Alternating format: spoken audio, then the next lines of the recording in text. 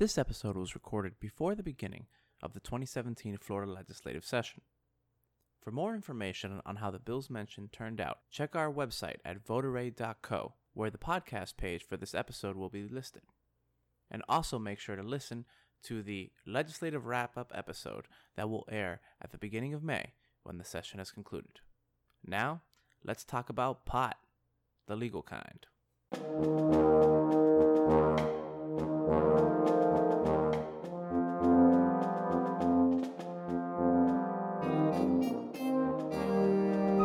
We're here today to talk about an issue that has changed a lot in the last few years, and that is marijuana and its legalization. I'm joined today by three guests. First is returning guest Nick Jimenez. Yeah, I am Nick Jimenez, and I am the senior editor at Cigar Snob Magazine, as well as the founder of dademag.com. We also have with us Adam.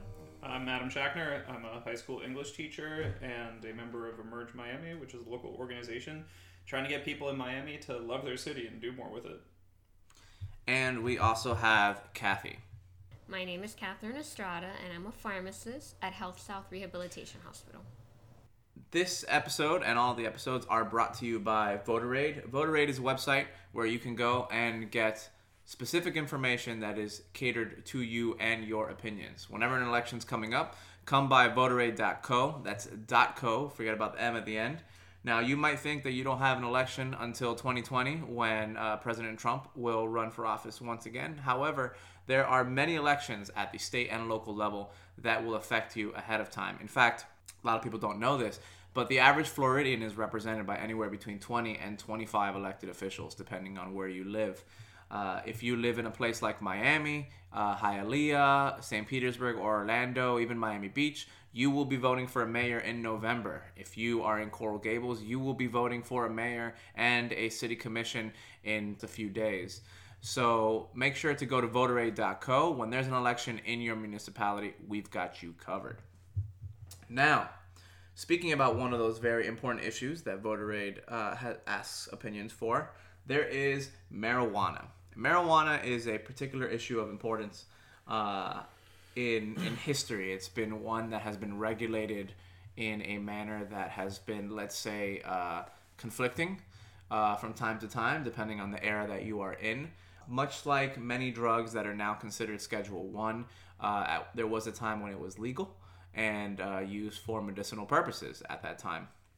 Marijuana was also used for other things, like making rope. A lot of people don't know that. So marijuana has been illegal at the federal level and the vast majority of states for a significant period of time. Recently, and this is in the last couple of years, 2 states legalized marijuana, not just for medicinal purposes, but for recreational, which was a departure from general norms. Those states were Washington State and Colorado. Since then, many states have joined, including states like Massachusetts and California. Florida, just recently in November, passed an amendment called Amendment 2. This amendment made medicinal marijuana available in Florida for very specific conditions. The medicinal marijuana was granted for certain types of illnesses, but it is still up in the air because it needs to be regulated and established by the state. Just to give a quick heads up on what those are, because they're listed out in the design, you have diseases like cancer, epilepsy, glaucoma, HIV and AIDS, PTSD, and a few others. Recreational marijuana is not currently legal in Florida, nor does it appear to be on the topic of conversation for the next few years. The state of Florida, now during this legislative session, has to figure out how to create the marijuana structure.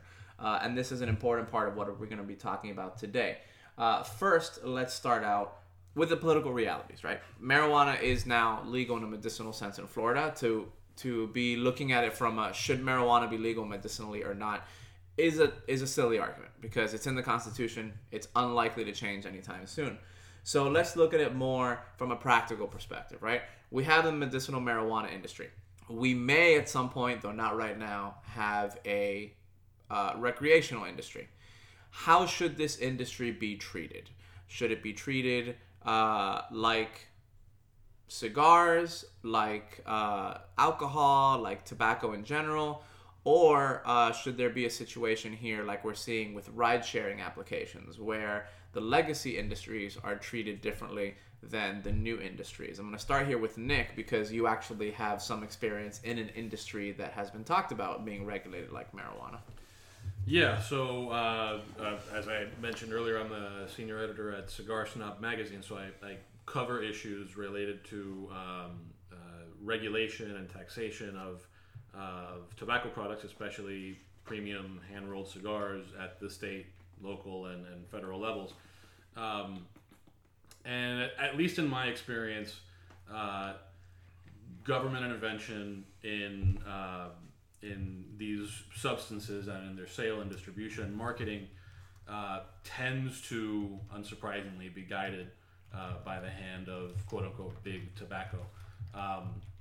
It wouldn't surprise me if, having seen the Altrias of the world, And Altria, for those that don't know, is the new name of Philip correct. Morris. Exactly, yeah. So having seen the Altrias or the Philip Morrises of the world back FDA regulation of premium cigars, which is a new thing that just happened in the last few months. So basically, under federal law, the FDA had authority to regulate tobacco products. Until very recently, they'd only been using that authority to regulate cigarettes and other things that you might put in the same class of product.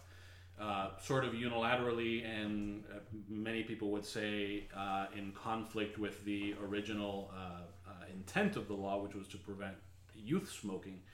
They've just sort of declared that they're expanding their authority to regulate to premium hand-rolled cigars. And as a high school teacher, I imagine you know that there is not an epidemic of kids smoking $15 cigars under the bleachers. Oh, it's mandatory in my classroom.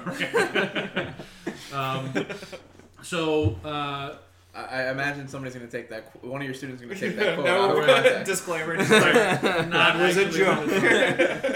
So let me give you a rundown of what this has looked like for premium cigars. Not because that's the topic of discussion, but because I think you can use it as an analog for at least some of what could happen in certain versions of a legal marijuana reality.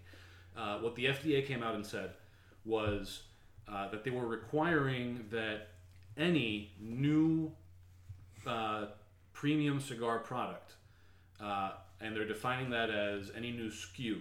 So SKU being the barcodes, the unique barcodes. So even if it's an existing product, it's a new barcode if you've gone from packaging it in boxes of 20 to boxes of 5 or even 21. Now you need to go to the FDA for approval on that product before you go to market. So this creates a huge barrier to entry for smaller... Some would say huge. Huge. Some might say huge. A big league. Yeah. Or that it creates... or big league barriers. So that's one barrier to entry.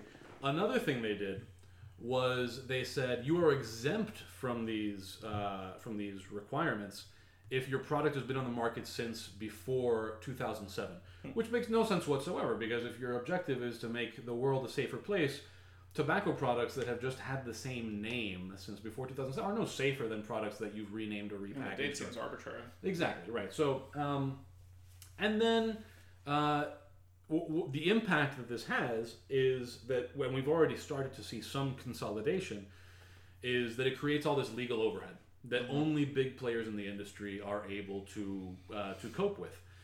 Because not only do you need to have all these cigars like lab tested, for what purpose I have no idea, because what are you going to find? Like, oh yeah, this is a safe cigar. Like, I'm a cigar smoker, and I'll tell you, like, a cigar is not a part of anybody's, like, health regimen. This is a thing that you're doing because you enjoy it. Like, it's like lab testing chocolate cake to see if it'll help you lose weight.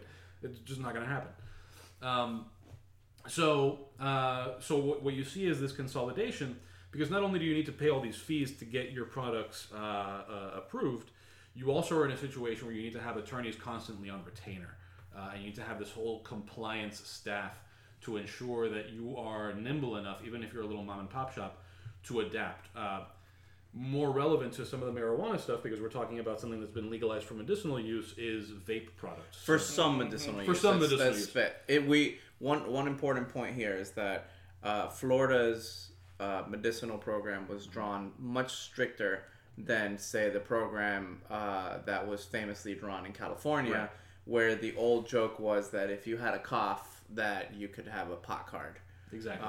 So for them, maybe you would argue making recreational legal was actually kind of redundant. But for Florida, it's very specifically drawn as we currently understand it. We're still waiting for the rules from the legislature. So the last point that I'd make there is that it's not an area that I cover, but vape products, which have been shown to at least possibly. And also, not to cut you Yeah, off here, sure. but vape products are potentially also going to have their regulation changed at the federal level. We don't. Oh, they already have. Yeah, well, and even more so, I believe. Sure. Some states are looking to regulate them as well, exactly like cigarettes. Yeah. So in the case of vape products, which have been shown to at least perhaps curb cigarette smoking, Sure. what you have is the same rules that apply to premium cigars now apply to vape products. There's a reason why in a lot of places you saw all these brick and mortar vape stores pop up. It's because they knew this was coming and they wanted to sort of get around the issues of establishing this like vast distribution network, like a normal product. So they want to be grandfathered in. Not so much grandfathered in as like, let's just build our own stores and sell as much of this stuff as we possibly can, rather than build a sales force to like sell to third-party retailers. So if you know that all this regulation is around the corner, you want to just get this stuff out. And Is that why there's a Vapor Shark on every corner now? that's what I'm saying, right? Vape Shark and mattress stores everywhere. Yeah, mattress stores is kind of interesting. That's another fascinating Planet Exactly. Money podcast. I feel like every episode we have a requirement to shout out a Planet Money podcast episode. But that's another. That was Freakonomics. Another great business podcast. Are the vapor stores anticipating becoming dispensaries as well? Is that one of the reasons why they're opening up everywhere? You Right mean before this regulation? marijuana dispensaries? Yeah, if we're legalizing it medicinally. My personal take, and this is something that I don't know how much these companies are on the record as saying, but what it looks like to me is that all these vape products came on the scene and were immediately controversial, and the thinking seems to have been, Who are they controversial for? I felt like vaping was pretty. I don't know. I felt like Controversial- in my circle it was pretty standard. It's like controversial in the sense of whatever. whether they ought to be regulated like cigarettes. Got it. So because And they I'd say came, that the omnipresence of the stores has been a little controversial as well. Sure. I understand it's a popular trend, but there can't be that many people in need of a mattress, right? There can't be that many people in need of exactly. But vapor. so that's the thing. Yeah, is the that- economics behind those are very fascinating. Yeah, so if you're getting into this vape business and you're looking at operating the way that a normal operator might do going through retailers, but you know that all this regulation is coming around the corner, what do? Do you actually try to convince the grocery stores and the Walmarts and the gas stations to carry your product? Or do you just open a store and start selling it tomorrow? So I think that's where some of that comes from. I think that they went into it knowing that business model would die, and they just try to profit as much as possible from it before that regulation came around the corner. How powerful is the vapor lobby? I don't know how powerful it is. I don't think there is one. But is there? the thing is that because it was so unregulated, a lot of this was mom and pop stuff. So if you're running a mom and pop shop, or even some of this Vapor Shark stuff, which is really not a huge company. Nothing like Altria. No, of course not. But if you look at the way that some of them operate, right, they're offering like new flavors that are on special today. Well, you can no longer do that because that is a new product. It's a new SKU that the FDA would have to approve before it goes to market. So you'd have to submit, even if you had cherry and orange, and what you've done is mix the two vials together and sell that as a cherry orange flavor, that's a new product, and you can no longer do that. So all this innovation, right, for lack of a better word, because I understand that's a stretch to call it innovation, but all this innovation that's happened, at least from like a business model perspective, is out the window. And my fear would be that if marijuana, and I'm not very well versed in the research on the medical side, but if marijuana has medical benefits, we'll have Kathy on in a little bit Sure. for that part. but if there are those benefits, I think what's happened in tobacco, and especially in vape products that a lot of people would suggest are helping to get people off of more addictive tobacco products, I think there's a case to be made that we have plenty of precedent for how heavy regulation, especially of the business model of marijuana, could be detrimental to and slow or retard its potential health benefits. I think it's interesting from like what the legislature is planning to do. It's unclear where they're going with this. I mean, they have to do something because it's legal, but it's kind of not because there's regulation pending. There is one bill that's a competing bill to a previous one. So there's two bills that are out there, SB 614 and SB 406. And basically, the differentiator is how are the licenses going to be granted. So it seems like they're going to need licenses. Right now, the state law, because Florida does actually have, before Amendment 2, had a very, very narrowly drawn medicinal marijuana program. It was called Charlotte's Web, and it was very, very specific. There were licenses granted to 7 companies for them to grow and process and everything. SB 406 keeps that system intact and seeks to just create more licenses based on the demand. SB 614, this is a little bit of alphabet soup here, but what that does is it eliminates the current system and it allows new businesses to come in, be licensed as growers, distributors, or processors. You can have pills, you can have oils. So basically, they're all over the place. It's entirely possible. There will be regulation of some sort because it's specifically medicinal, but they're all kind of all over the place. I guess the question, to bring it back to our conversation, is what should be the ideal? Should there be a highly regulated system for medicinal marijuana so that it stays in the bounds of what the people have approved? Or do we see a lot of the dangers that Nick was talking about, and may having too much regulation, whatever that may be, actually prevent the people who this is supposed to help from getting the access to the care they need? I know. What do you think? Yeah, no, I'm gonna sit back on this one. So I'll ask a question here. Maybe you mentioned how California, and I was sort of aware of this, how California's model makes medicinal marijuana much more accessible, and so the allowance for recreational marijuana is sort of redundant. Are there models that more closely resemble what we ended up with Florida here now? I don't know. I'll be quite honest. A significant percentage of my knowledge of California's medicinal marijuana system is from it being made fun of on shows like Entourage. But from what I understand, that was the old joke about medicinal marijuana. I mean, a lot of people that take a prohibitionist stance are against the legalization of medicinal marijuana, not because they discount the benefits of it. And a lot of the benefits that Kathy will speak to are well, planned, well experimented on in double-blind settings and such.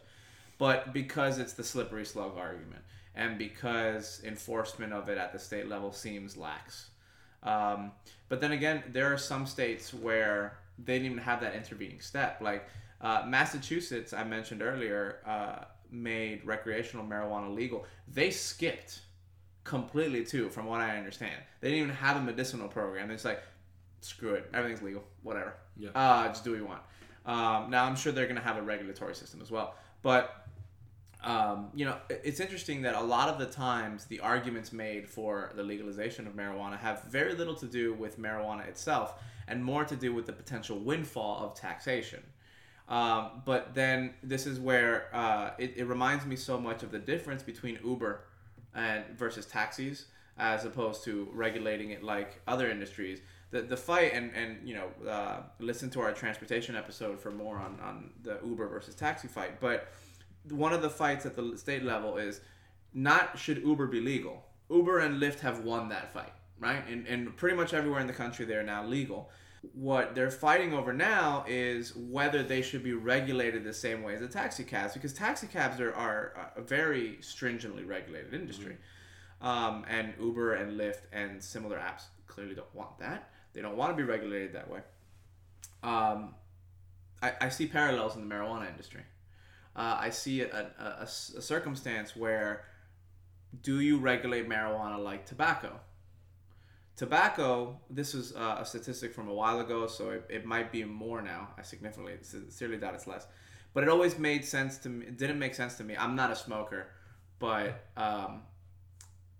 if you bought a pack of cigarettes in Florida, 46%, and this is like a 2010 number, so it's probably higher, 46% of the sale price was some taxation or another, right? And these are what we call sin taxes, which their entire purpose is to get people to stop doing whatever it is that the tax is levied on. But what always got me was that you had to pay sales tax on the whole price. So you charge sales tax on a tax. That always made me chuckle. I was like, that seems interesting. Marijuana is being legalized for many people believe anyway that it's being legalized specifically for the revenue. So do you put a sin tax on it to try to get people to not do it, or do you just put a regular sales tax and just say, listen, we're not gonna do the sin taxes, but 7% state tax, 6% state tax and 1% extra for Miami-Dade County, so 7%. You go buy a pack of marijuana cigarettes for $5, and total comes out to $5.35. I don't know, what are we looking at here? Yeah, I mean, if the question is, in a Florida where recreational marijuana is legal, how do you tax it to benefit? Well, even if it's only medicinal, you have to tax. A lot of drugs are taxed, not all, but a lot. Over-the-counter stuff is taxed. Yeah, if the question is how do we capitalize to benefit the state and its residents economically, I would prefer to see a marijuana regime where there's more opportunity and lower barriers for entrepreneurs to enter that market. I think that this is an area where there's tons and tons of opportunity, and it doesn't make a whole lot of sense to me to put all this upfront cost, which is what that is, right? Because if you're taxing people on various aspects of its production and sale and distribution, you're also requiring that there's overhead for compliance, and that you should be able to just sort of step back, right? Like, my ideal is you should just be able to grow the pot in your backyard and sell it to your neighbor without any kind of a problem, packaged however you want. So the farther you get from that, the farther we are from my ideal. Why is that? Because I think that if it's two consenting adults, right? So it's a transactional thing, right? It's an issue of property rights, and it's an issue of you having a right to consume whatever product you have. I'm not even a pot smoker. I don't personally care about what kind of access I have to pot, but I think that's a thing that people ought to have a right to do, and I think that it is, especially in this case, it's a product with such broad appeal across all racial and socioeconomic whatever. It seems to me if it's made available, people will go for it. Exactly. Not only that, but some people have made the argument that if it's made legal, less people will use it because some people smoke pot simply because it's illegal. Right? Didn't they? I don't know if I buy that argument. Yeah, I don't know if I buy that either. Usage. But I think that it also presents a tremendous opportunity, for people who maybe don't have access, for people who are in economic situations where they don't have access to good job opportunities or marketable skills, right. So if the whole purpose of a sin tax is, or if we're going to talk about the windfall, the whole purpose of the windfall is to improve the economic situation of the state and the people in it. I would rather that be achieved by making it easier for people to be productive in this new sector, not more difficult. It's interesting you talk about the difference between recreational and medicinal. I'd like to hear from Kathy here on the differences, because she'll tell us now she supports the medicinal part for some diseases, but not the recreational. So it'll be interesting to hear from her. Okay, so like you've been hearing our other two panelists talk about, the truth is that marijuana in Florida is a legality, and when things become legal, they don't tend to become illegal later. It's very rare. So let's deal with what is in front of the legislature right now: the legalization of medical marijuana for certain positions. Why could this be either a good thing or a bad thing for the general health? I think it will be a good thing for the general health. There are certain conditions that marijuana has been clinically proven to help. Like what? For cancer patients. It's very helpful with cancer patients with nausea and vomiting, very helpful with them with their pain. There's studies showing that it's very helpful for patients that suffer from glaucoma. Those are the conditions that most studies have been done on. There are other studies going on right now seeing the benefit of the use of marijuana with patients with Parkinson's disease. There's studies being conducted to see if there's any benefit in slowing the progression of dementia in the future.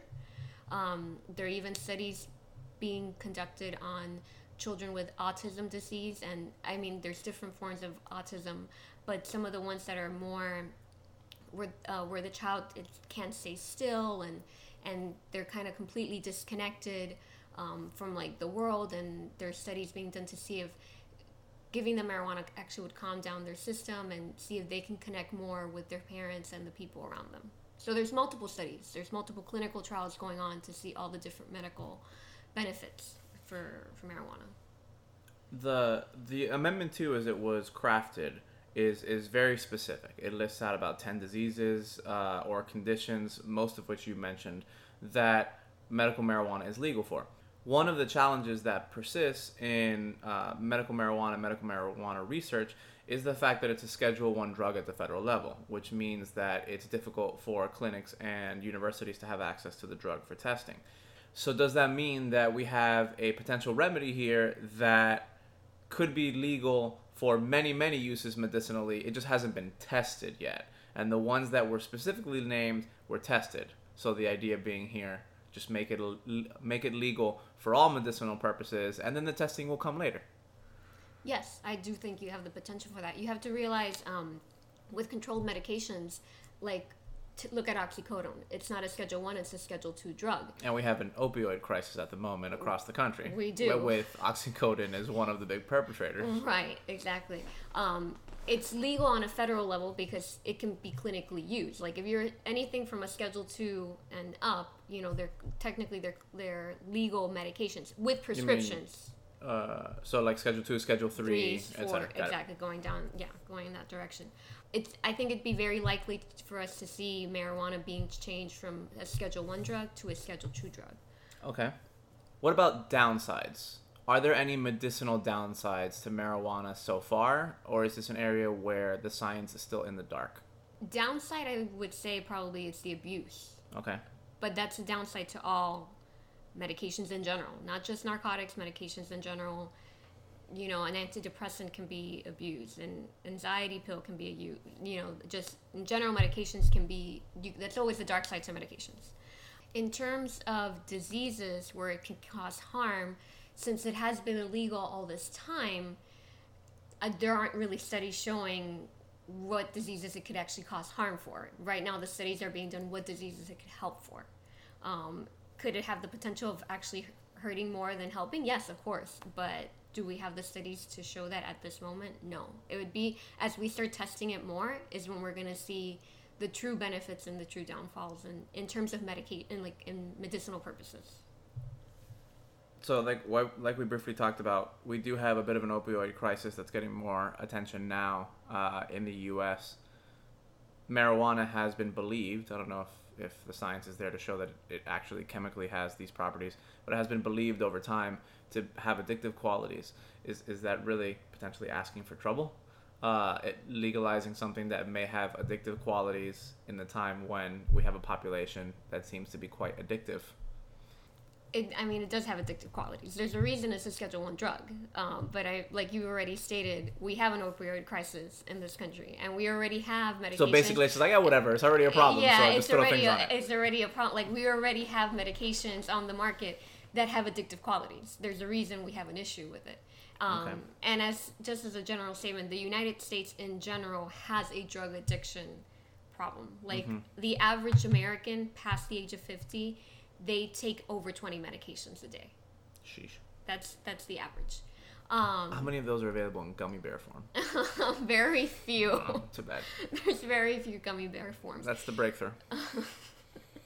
But basically you go to the doctor these days and you get a pill for almost everything. And you have patients, they get pills for depression, blood pressure, cholesterol, pretty much everything.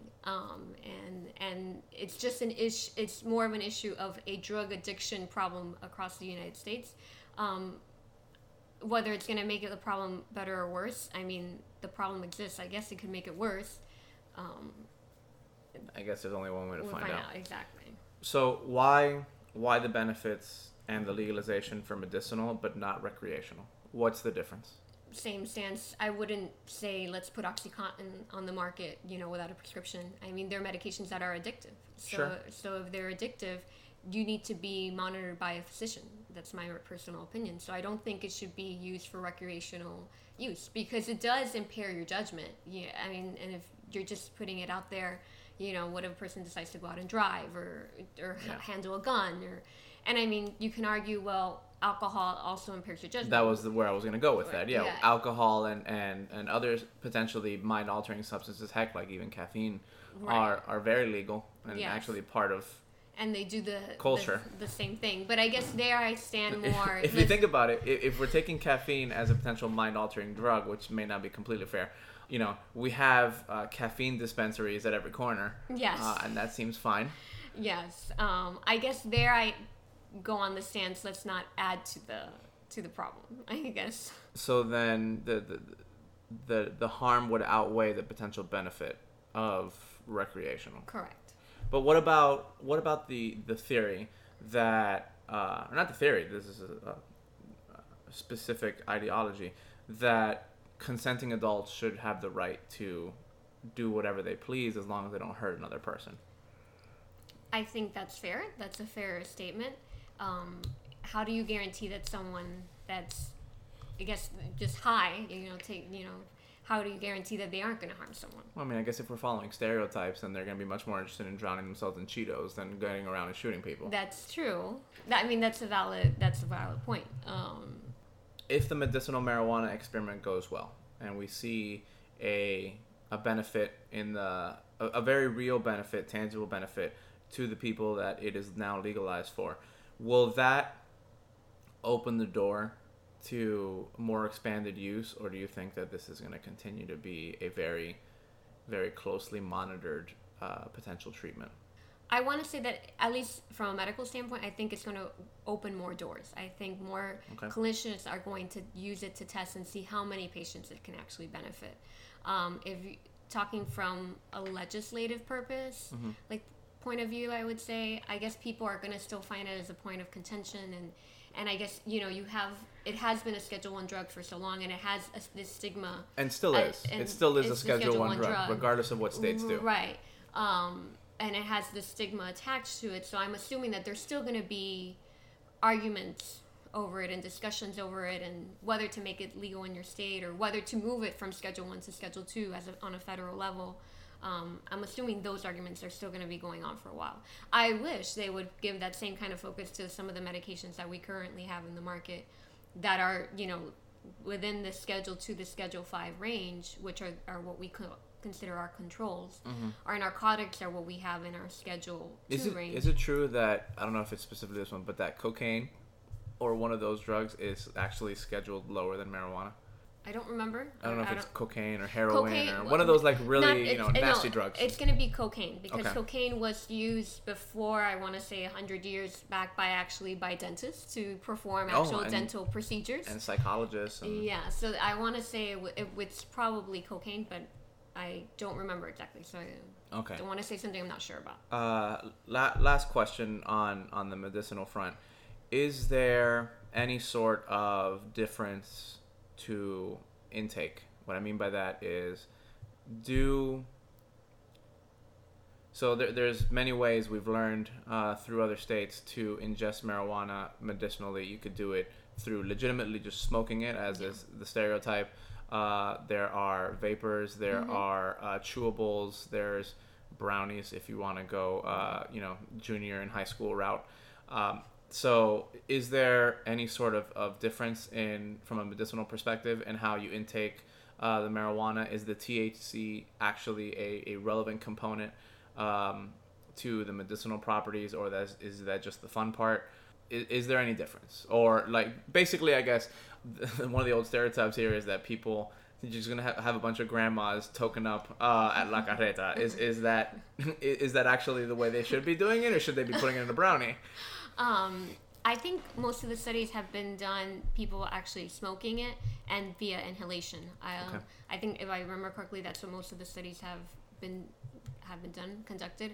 I'm assuming that they are doing studies to show different dosage forms to see if they increase, maybe the THC level, to see what kind of effect And exactly, like that's stuff that's still being played around with. Well, I'd imagine that smoking marijuana as opposed to ingesting it in other methods is significantly less healthy for you, considering what we know about cigarettes. And I understand it's not the same chemistry, but it's also not that different. I mean, you're still lighting something on fire and putting it in your mouth. So, I mean, I imagine that would not be that healthy for you. Probably not. And I'm assuming, I know that they actually have like marijuana tinctures, like they're still... Tissues? Tinctures. What is that? I've never heard that word. Tincture is a liquid form. Okay. Which is very difficult for me to understand because listeners aren't going to see this, obviously, but you're like holding, you're pretending to hold something. It's usually something you do for a solid, Kathy. Yeah. Well, it's usually in a little vial. A okay, tincture got it. is usually in a little vial. And you can either swallow it literally like a liquid, a shot. Like a shot of marijuana. Like a shot of marijuana. You get that at a bar. Or I'm not sure if they have tinctures like that you can put on of marijuana tinctures on your skin, but so like marijuana cream. But like the iodine, I don't know if your grandmother ever did this to you, but I know whenever I got, she put the iodine. That was considered a tincture. You know? Okay, I get that. So they have that. They have it. I know that they have it in tincture form. And would that make it enter the bloodstream quicker and maybe have potential benefits that way? Or yes. Okay. Yeah. Thank you for the medicinal perspective, and we'll see how this plays out in the state. Mm-hmm. All right. So having heard Kathy's position on this, is this something that the state should be drawing a line between, right? So I guess the broader question here is the state government. We'll ignore the feds for a second. The state government, do they have a burden to help to steer people in a direction that may be better for them, whatever better means, right? But should the state take a stance on a substance that you put in your body versus not? I mean, a counter argument could be that why would we legalize marijuana but not make cocaine illegal? Right? Or what's the difference? Cocaine actually used to be prescribed by Dr. Sigmund Freud. But then on the other hand, you have marijuana is legal, but alcohol is legal. Opioids. A lot of opioids, which is an epidemic across the country. Heck, coffee's legal. And caffeine is stimulant. Has an incredibly addictive tendencies. So I know you don't want to talk about it, but that's why Trump doesn't drink coffee. Who knows how crazy he'd be if he were hopped up on caffeine? That is an interesting perspective. Good thing we don't deal with presidential issues here at Voter Aid. But yeah, I guess the question here is why draw the line at all? And if we're going to draw the line, what's more important, the individual's right to contract or the state's obligation to keep people alive? I don't know how to even say that properly. I think that the lines are drawn on a lot of these things in manners that don't reflect the substance or the issue, but rather what that substance or issue will undermine for other businesses. So it's like a proxy fight almost. Kind of, yeah. I mean, I think, and it's a perpetual fight because of the stigmas that are attached to it or any other issues like this one. All right, I'm going to have to do some after the fact research to make sure that I'm getting this right because I don't want to misquote history, but my understanding is... And we'll have a page up on the site with the transcript and any additional research people would want to do. Okay, yeah, that's fine. And please, cut this out if I'm completely wrong upon researching it, but if I remember... Oh no, we're going to leave you in to dry. You're going to be hung out to dry. Set that horrible standard. If I remember correctly, part of the reason why illegalization happened at the national level originally was because of the pulp industry, and it was lobbying against the use of hemp. You said that hemp was being used for rope and so forth, and other things. The ease of productivity was a threat to what is otherwise an industry like the pulp industry that has only a finite amount of trees at their disposal. Sure. For instance, so the push came not having anything to do with the sin or the substance, but rather the impact it would have on other industries if it was made available. That's interesting. Yeah, I mean, I think sort of going up, the 10,000 foot view. My perspective is that anything government does, right? If we're talking about whether government is looking out for your health and your safety, anything government does, it achieves violently. That's the what is it? Penn, the one that talks. Penn. Penn, yeah. Oh, that's, Penn, that's, of Penn and Teller. Penn of Penn and Teller. That's his argument, right? That everything that the government does, they do at the barrel of a gun. Sure, right. I mean, definitionally, that's what a government is, right? What makes government different from any other institution? The only difference is the government has a legal monopoly on the use of force against people who are acting peacefully. Mm-hmm. Any other institution can be violent if it's a response to violence. In any case, in my mind, anything that moves us farther away from the violent consequences of the drug war, whether that's between civil society or criminal elements and government, or criminal elements against each other. I mean, we were in the last episode that we recorded, we were talking about guns. I mean, how much gun crime is directly related to things like pot, which is more or less uncontroversially not a thing that we should be policing violently. Mm-hmm. I am not at all concerned with the government having a role in keeping us healthy, especially in light of the fact that government policy on pot is making a lot of people dead. Ignoring the medicinal aspect. Ignoring the medicinal, well, yeah, but what that does is, so I'm not. Oh, you mean to like give, the gang part of it? Yeah, okay. Just the violence that comes with the violence surrounding marijuana and other drugs. You brought up cocaine. The only reason why I would separate them is because they're different in the sense that one is more controversial than the other. So I personally would rather scale back the drug war, and I would personally rather incrementally create economic opportunity for people who might find it in marijuana than spend an eternity arguing about whether we should legalize marijuana and cocaine together. But along those lines, regarding enforcement over drug usage, apparently a Department of Corrections study in 2013 in Florida found that there was a 25% recidivism rate for drug offenders. So, and are these just marijuana offenders, or is this drug? No, this is. I believe it was drugs as a whole, but basically, 1/4 of the people who went to jail went back to jail because of some substance-related issue. So, if it is out there and people are using it, whether it's legal or illegal, the repercussions of its usage clearly have an impact that is not really being fixed with efficacy. So, to kind of expand in that direction a little bit, maybe we should be looking at enforcement as something that is, corrections should correct, such as rehabilitation over incarceration for this kind of drug usage. Well, that's an interesting perspective, because that was one of the places I thought we could go next. Let's say we live in a hypothetical world where, actually, let's not a hypothetical world. Let's go to one of the states that have legalized marijuana completely, right? There are a lot of people that are in jail for smoking pot. Mm-hmm.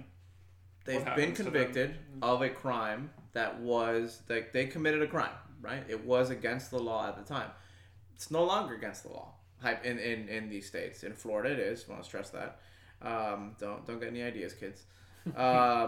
Also still illegal at the federal level. It's also important to note that this is a case of federal supremacy, where so it's hard to escape the federal issue. Yeah, the in this one instance, the federal government is not a censored word because, yes, marijuana is now legal recreationally in a handful of states, but it's illegal in the United States as a whole. Mm-hmm. So what happens to people that are in jail for breaking a state law that is no longer a state law but is still against the law federally? Right. That's a very strange limbo. It's a strange limbo, and it's a limbo that even people who aren't in jail yet are caught up in. If you look at Colorado, for instance, I mean, at least in the last year or so, I know that I've seen stories related to theft, because all these people who are involved in that business, and this may have changed more recently, I haven't followed Colorado very closely, but people who are engaged in this industry when it's legal at the state level and illegal at the federal level may be able to do business with their neighbors, but they still have issues, for example, banking, because there are federal issues, and the banks don't want to get caught up in that industry and run afoul of federal law. So, it's a dangerous limbo even if you're not in prison, because you may have a dispensary and you're dealing with safe loads of cash, and you're driving around with tons of cash, and anybody who knows what your business is knows that you're moving cash around every single day, which is just so the federal issue is a difficult one to escape. I do think, though, to your point about people who are currently in prison because of these things that are now legal at the state level, we see commutations and pardons and that sort of thing for all sorts of lesser things. So I think that a good place to start, at least in terms of finding consensus on how to address that issue, would be people who are in prison for crimes related to consumption and possession. But they did break the law. Sure. Yeah. No, my point is that there are lots of other situations where people break the law and we let them off the hook. Okay. So if the discussion is what do we do with them, I imagine that the only two options are let them off the hook or don't. And the easiest place to start is crimes related to consumption and possession, rather than say like distribution, any like drug related violence, which I think we can still move on to, right? I mean, but especially the distribution thing. Like I personally would not feel like a great moral, harm has been done if we let somebody out of prison who was there for selling some pot. But I think we can start with the people who just had a bunch of it on them because they wanted to smoke a lot. Okay. What do you think, Adam? I think that was articulately phrased. Yeah, I just think that it's a tough balance, right? Because we have a situation where we have marijuana or any law really, where if a law changes and something was illegal and now it's legal, you have a perspective where the people that are in jail for something that if they did it that day, they would not go to jail for.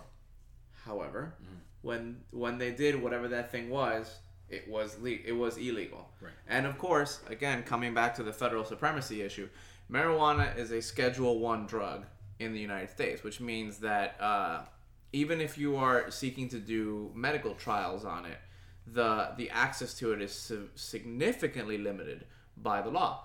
So, I mean, it's interesting because this is one of those issues where normally the states' rights crowd and the people that are all for federal supremacy are in many ways swapped. And people who normally want the federal government to be supreme are arguing for states' rights and vice versa. It's not it may not be a perfect analog, and I don't know enough about it, but it's occurring to me now that maybe we and people listening to this, it'd be interesting to look back and see what happened to people who were in prison for being Prohibition-era bootleggers and moonshiners. Yeah. I don't know. Honestly, I have no idea what became of the people who ended up in prison for that stuff. Well, what's interesting is that a lot of the people that we associate with having gone to prison in that time for doing that didn't go to prison for that. Most famously, Al Capone, who should be a hero to nobody, Sure. is Al Capone went to prison because he didn't know how to pay his taxes properly. And let that be a lesson to you kids. V for Vendetta said it clearly. If you ever want to find the most accurate records on a person, you go to the tax office. Nobody knows more about you in the federal government, save the NSA, than the IRS. And even then, I'm not sure if the NSA has more info than the IRS. The IRS got a lot of info. And to your point, though, right, about like, well, Al Capone should be a hero to nobody. No, but there are other aspects of Prohibition-era activity. Sure. That, I mean, NASCAR only exists because of Prohibition-era bootleggers. Like, the whole idea of people taking stock cars and driving the hell out of them. Yeah. NASCAR was born because bootleggers needed a way to compete when they no longer had work bootlegging. Like, I could drive stock cars that were not built for racing pretty fast, and I know how to make them a little bit faster. That's where NASCAR comes from. So there, I think if you look at marijuana, you can be an idiot selling pot on your corner, but there are people, I have no problem saying that there must be some pretty great business minds distributing and selling pot, Well, listen, I mean, they're not to be, their behavior insofar as what they were willing to do for their business is not to be copied, but one of the greatest businessmen of the 20th century was Lucky Luciano, the mobster of New York. There you go. AMC did this great series on him. He's a terrible human being, but as a business person, it's hard to argue with his success. I mean, they did a lot of things that legit businesses learned from later on.